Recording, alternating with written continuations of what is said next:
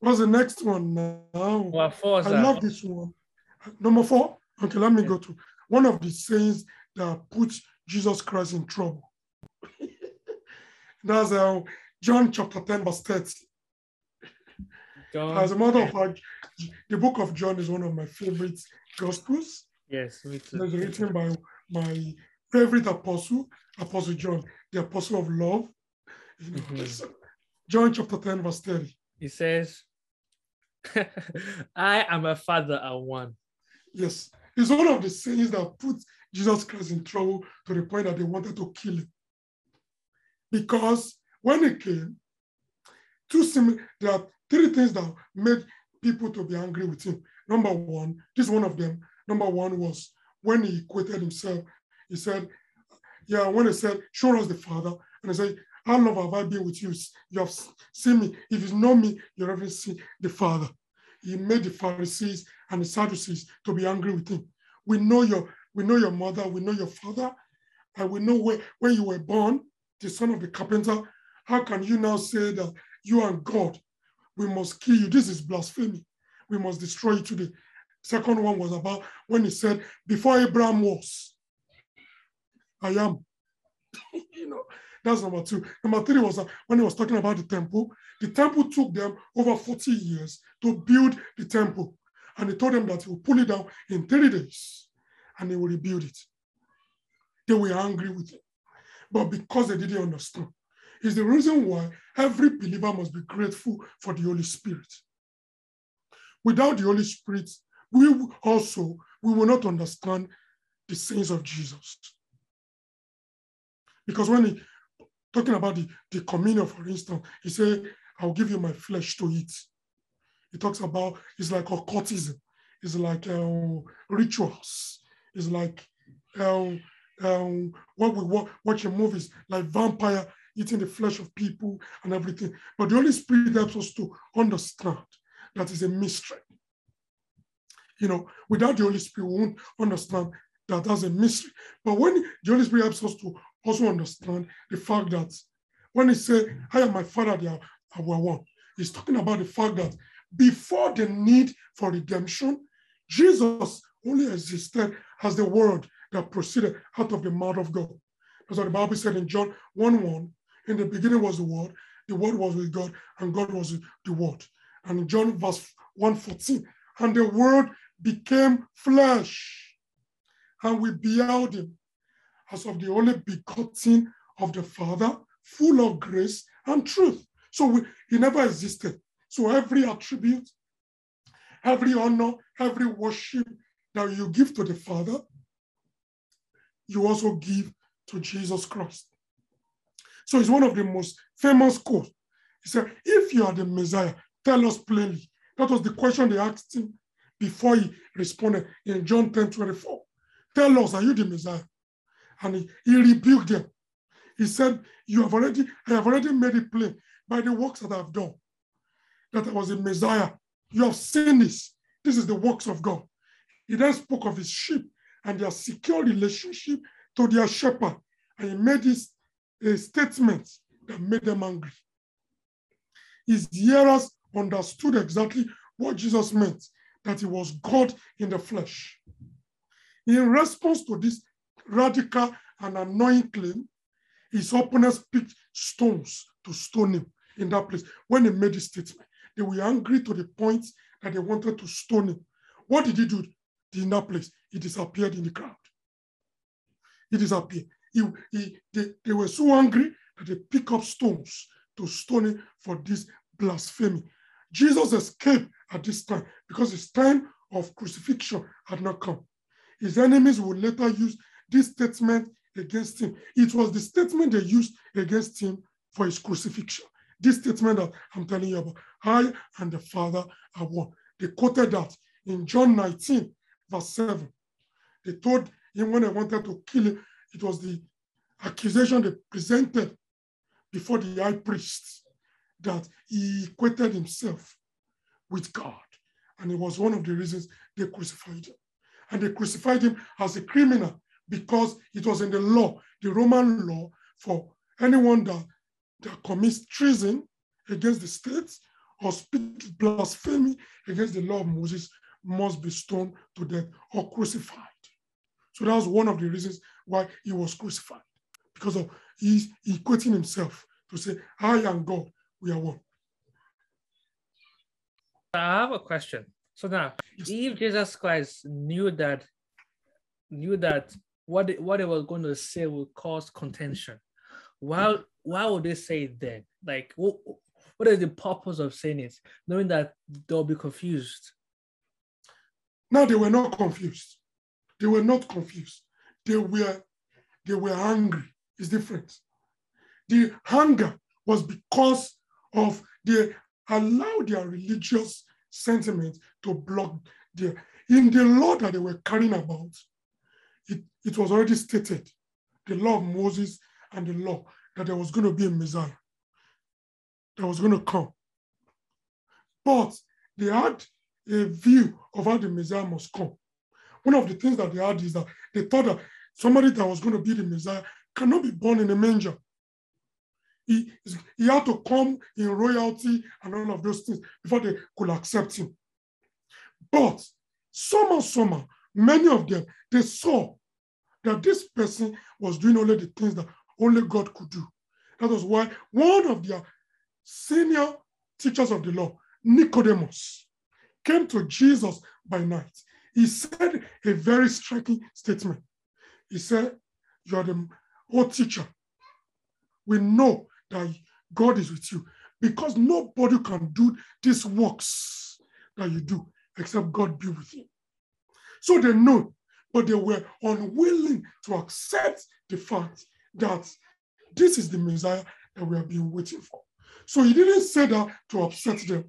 He said that to make a statement to them, to let them know that the Messiah you have been expecting is with you. He cried so much on Jerusalem. He said they did not know their day of visitation. So he didn't say to upset them. He said it to allow them to be able to think and to reason. But they were blinded by their laws, their position on the laws. They saw in the Lord that a Messiah was going to come, but they were unwilling to accept that the Messiah will come through that virgin birth or through born in a manger. He was supposed to come in regalia of royalty, and they are willing to. So most times he makes so many statements that it is when all of those teachers of the law and all of those Sadducees and Pharisees left, he will not explain further to his disciples, to those people that were following. They were following Jesus because they wanted to hold something against him. They were not willing to understand his sayings or his teachings. They were just following so that they'll be able to have record of how they will kill him or destroy him. So whenever we come to Jesus, we must come with open mind, not with my religious or traditions of men, and not willing to open my heart to the teachings of Jesus Christ. So it's a lesson for people.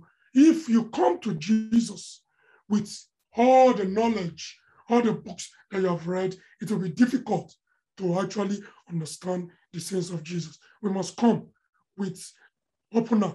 Bible says in Matthew 5, blessed are the poor in spirit, for they shall see God. Poor in spirit is not based on money. Poor in spirit, somebody that is the lowest of the low, that doesn't know anything, that depends on God. So I must come to Jesus totally dependent on him, not by my own. You know, some people, they have something that they want to do, but they are bringing it to God to endorse it. Do you know that? They just want to bring something to God to endorse it. They don't want Jesus to tell them, don't do it this way, do it this way. But they are in their mind, they are praying, oh, God, give me this. But in their mind, they have already chosen what they want to do or who they want to be with in their hearts. And they want Jesus to just rubber stamp it and agree with them, you know, even if it's against his will for them. So they were angry, they were not confused. Anger and confusion is not the same thing. They were just angry because of his sayings were too hard for them to be.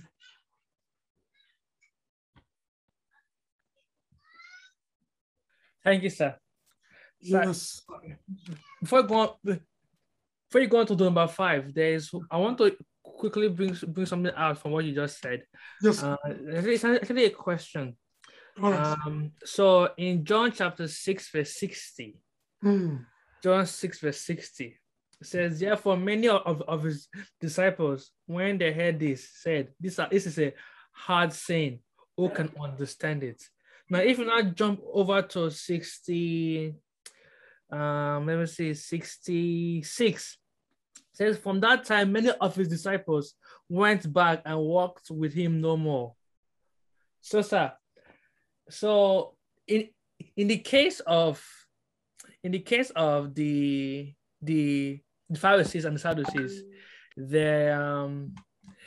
in that case, they came to him to trap him. It's like they understand what he's saying, but they came to him to trap him. But sir, now these people, are they the one that were confused? These other disciples, because they heard he's saying, and they want to accept it, but they find it too hard. Even the rich man that God said that he should go and sell all he has and sell the money. So, sir, these people, are they the ones that are confused? So there are different categories of the people that follow Jesus Christ. We have the multitude. From the multitude, we have the 500. From the 500, we have the 120. We have the 70. We have the 12. And then we have the 3. And some people say 1. And there are different levels of interaction. You see, the 3 were Peter, James, and John were the people he took to most of inner circle with him. When he sent everybody out, when they were mourning and crying for Jairus' daughter, he took with him Peter, James, and John with him. Now, this is the thing. Not everyone, most of the people that wanted to follow Jesus Christ at that time, some people followed him strictly because of the food he was given to them. Not because of the teaching, not because of what they were listening to. No. Some people, they followed Jesus Christ. They wanted to follow Jesus on their own terms. We cannot follow Jesus Christ on our terms. It must be on his own terms. Okay? Thirdly, some people, including the 12 disciples, do you know what they thought Jesus Christ came to do? At that time, the Israelites were under the Roman Empire, Roman rule. So they thought Jesus Christ has come to restore the kingdom back to the Jews. So they followed him. They saw the miracles. Many of them, like Peter, James, and John, and all the 12, they thought he was going to give them positions in the kingdom when this kingdom was restored to the Jews. So they followed him for various reasons. When he started now revealing his agenda, his purpose to them and everything, they started saying, no, this is not the reason why we are following this person. So they started going back when he started revealing his agenda. And you find out when he started revealing his agenda to them, at one point, when he saw that the multitude were not following him like they used to, he looked at his disciples and said, will you also turn back? And Peter rose up quickly and said, where will we go? Only you have the word of life. So they followed him for various reasons. And when he began to unfold and reveal the main reason why he has come, people started drawing back. The people, the multitude, the people that only wanted to follow from afar off, the people that wanted to follow him for the food he was giving to them, people that wanted to follow him because of position, when the kingdom is restored to Israel. Just like that too. The day you take a stand to follow Jesus, you begin to have people that will tell you that, Brother Emmanuel, your own is too much. Why are you taking this thing to the extreme? And then you begin to lose certain relationships because of your stand and your position. It's natural. It happened to Jesus. If it happened to Jesus, who am I? Who are you? So some people, they will still want to be your friends as long you are not taking your faith. You're not becoming fanatic about your faith. And then let me tell you the truth. There's a level of fanaticism that you need to follow Jesus Christ. I'm telling you.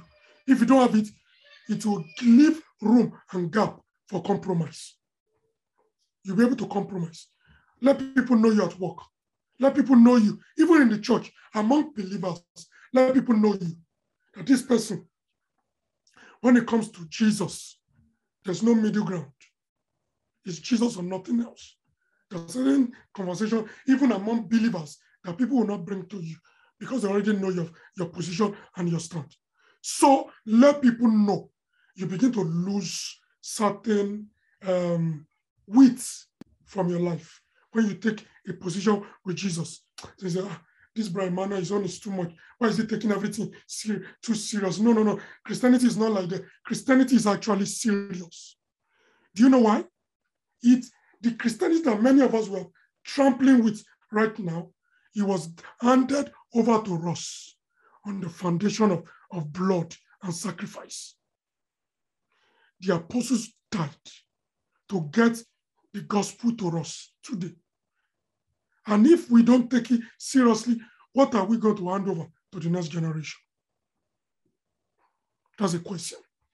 So you have to take it seriously. When you begin to reveal, people begin to know who you are by your words, by your actions. Be ready to lose certain relationships. And so I want to ask this question, sir. Yes. So you said that when people follow Christ for the wrong reasons, they begin to draw back. Sir, in the case of new believers in Christ, yes. What is the what should be the goal? Like when they are following Jesus, what, for example, what should I as an evangelist tell these unbelievers, to actually give them the right thing to pursue when they come into the faith? And also those who are watching the video, what should they target so that when they're in the faith, they will last and not draw back? Okay. The first thing that will cause a problem for any new believer is to follow Jesus Christ mainly for things you can get without Jesus. If you follow Jesus Christ to get a car, to build a house, to do all of those things, then our faith is in vain. Because those are all of those things that we mentioned are things that you can get without knowing Jesus legitimately. Okay? That's number one. Number two, it is not correct to teach people or preach to people that once you give your life to Jesus, there will be no problem, there will be no troubles anymore. It's a very wrong way to present Jesus to people. We must tell them John 16:33. John 16:33 says, in me you will have peace. In the world you will have tribulations. But be of good cheer, I have overcome the world to you. You must emphasize this to new believers, because when tribulations come, people will draw back. If we never told them, people have been told that once you receive Christ, there will be no problem, there will be no trouble. It's incorrect. It's an imbalanced teaching. You must let people know that the first thing that Christ came to do, which is the greatest thing, is that he came to sort out the issue of sin that we could not do by ourselves. Sin was a nature we received that we could not. So it was in the nature of sin that Jesus came to destroy. The first thing. Number two, he came to break down the middle wall of partition between us and God. Sin separated us, and that was one of the cause of the law. The cause of the law is that Christ has redeemed us from the cause of the law. You need to know what that cause means. That cause is spiritual death. Spiritual death, which is what? Complete annihilation from God. Separation from God. He came to breach that gap. He said he has made both one, and he has broken down the middle wall of partition between us and God. So now Christ came to point us to God back again. And that's what he said in John 14:6, I am the way, I am the truth, I am the life. No man can have access to God except through me. So we must tell every new convert that giving your life to Christ is not the end of troubles. As a matter of fact, it's an invitation to troubles. But for us as believers, we are fighting a battle that the end of the battle is already known before the beginning of the battle. In the end, you are a winner. You are more than conqueror, but you will go through trials, you go through tribulations, you go through tests. And if you are aware of that, when you receive the love of Christ, when the troubles come, when the trials come, you will not draw back because you were not lied to. We lie to people when we tell them that once you give your life to Christ, no more trouble, no more tribulation. No, the Bible tells us many, Psalm 34, many are the afflictions of the ungodly, of the righteous, but the Lord delivers him from them all. So when we tell people from the beginning, so when troubles come, when trials of faith come, I rejoice when I go through trials. According to James chapter 1, verse 13, he said, rejoice when you face diverse trials. When I face trials, I know it's an opportunity for elevation and promotion in the kingdom. So I'm rejoicing when my faith is being tested, when it's being tried. I know it's going to work for me an exceeding weight of glory. People must be told this thing. If we don't tell people, people will draw back when trials and tribulations come, because we told them that when you receive the love of Christ, that's the end of everything. No more trouble, no more challenges. It is not true. It is an invitation to troubles, even though it sought out your eternal faith. Your eternal faith. That means you are going to be with God when you die on this earth. That's one. You are going to have a beautiful relationship with God here on earth. Okay? You will not be far from God anymore. You tell people and you let them know that Christ has redeemed you from the curse of spiritual death, of sickness, and then you tell them all of that. But you tell them that the enemy will come with temptations. There will be trials of our faith that will almost make us want to give up. You have to tell people. It's the reason why whenever people give their life to Christ first, if we don't want to lose them, we must ensure that we quickly make arrangements for foundational class. I'm telling you, people will go back without foundational class. Yes, sir. Believe me. They will go back. They will go back. Yeah. Thank you, sir. Very, very much. I don't know if you have time, sir. So what happened is that because of the timing, sir, you're going to give us just number 5 now. All right. And then maybe we can book a time again next week Friday. Awesome. The last 5. All right, let me give you one more. All right. This one, Matthew 5:39. I'm laughing too as I'm reading it. Matthew 5:39. You will also laugh. Okay. Let's see. Okay, let's see 39.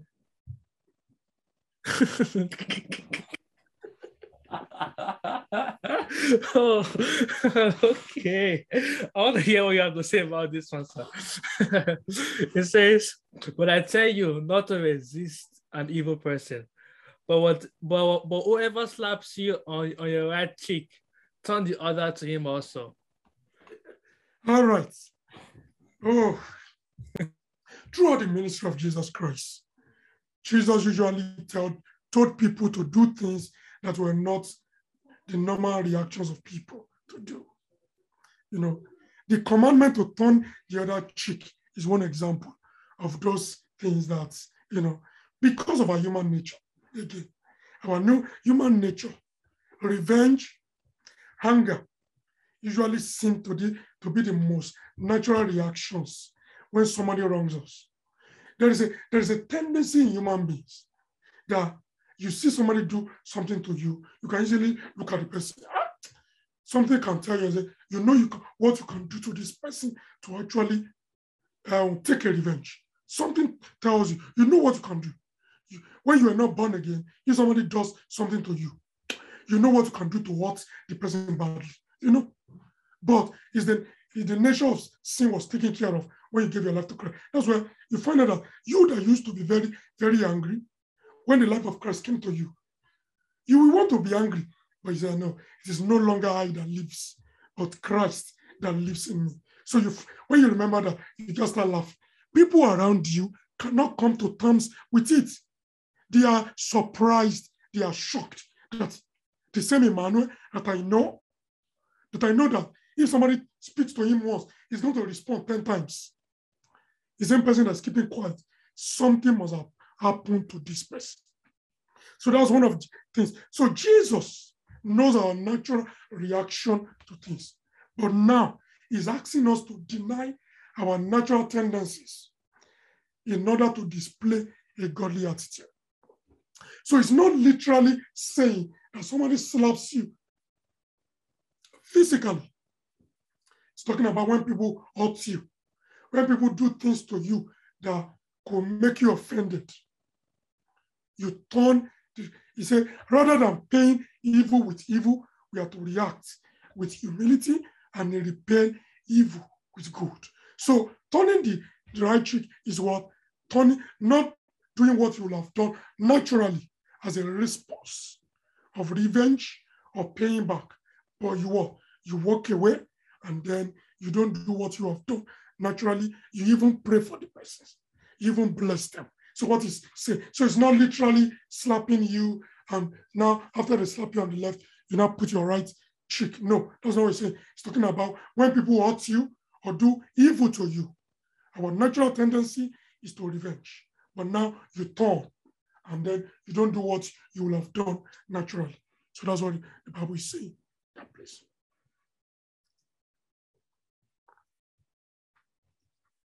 So thank you very much, sir, for your time for today. It was really, really nice.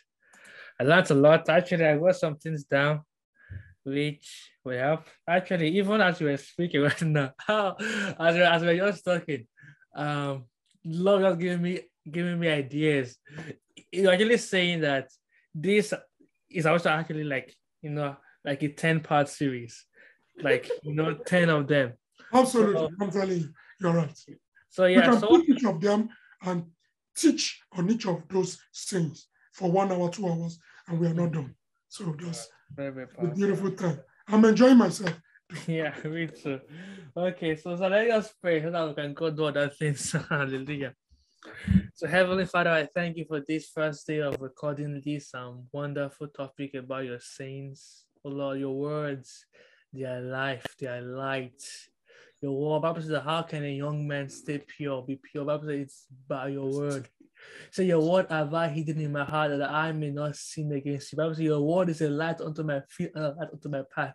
So your word, Lord, is sharper than any double-edged sword. It can pierce through the heart of man. It is your word. Oh Lord Almighty God, that is powerful. Thank you, God, for speaking your word to us. I ask that God, Bible says that, Bible says that a farmer goes and sows seeds, some fell on the wayside, some fell on tongues, some fell on the stony ground, but some fell on the good ground. I ask that God, let this word that has been spoken fall upon the good soil of my heart and of Pastor Philip's heart as well. And of those that will hear this recording, God, let the word fall upon the good soil so that, Lord, it can produce fruits that will be lasting. Thank you, Heavenly Father, for our prayers. We give you thanks for today. For in Jesus' mighty name we've prayed. Amen. Amen. Thank you very much, sir. All right. See you very soon. Yes, sir. Have a good day, sir. Yeah, bye-bye.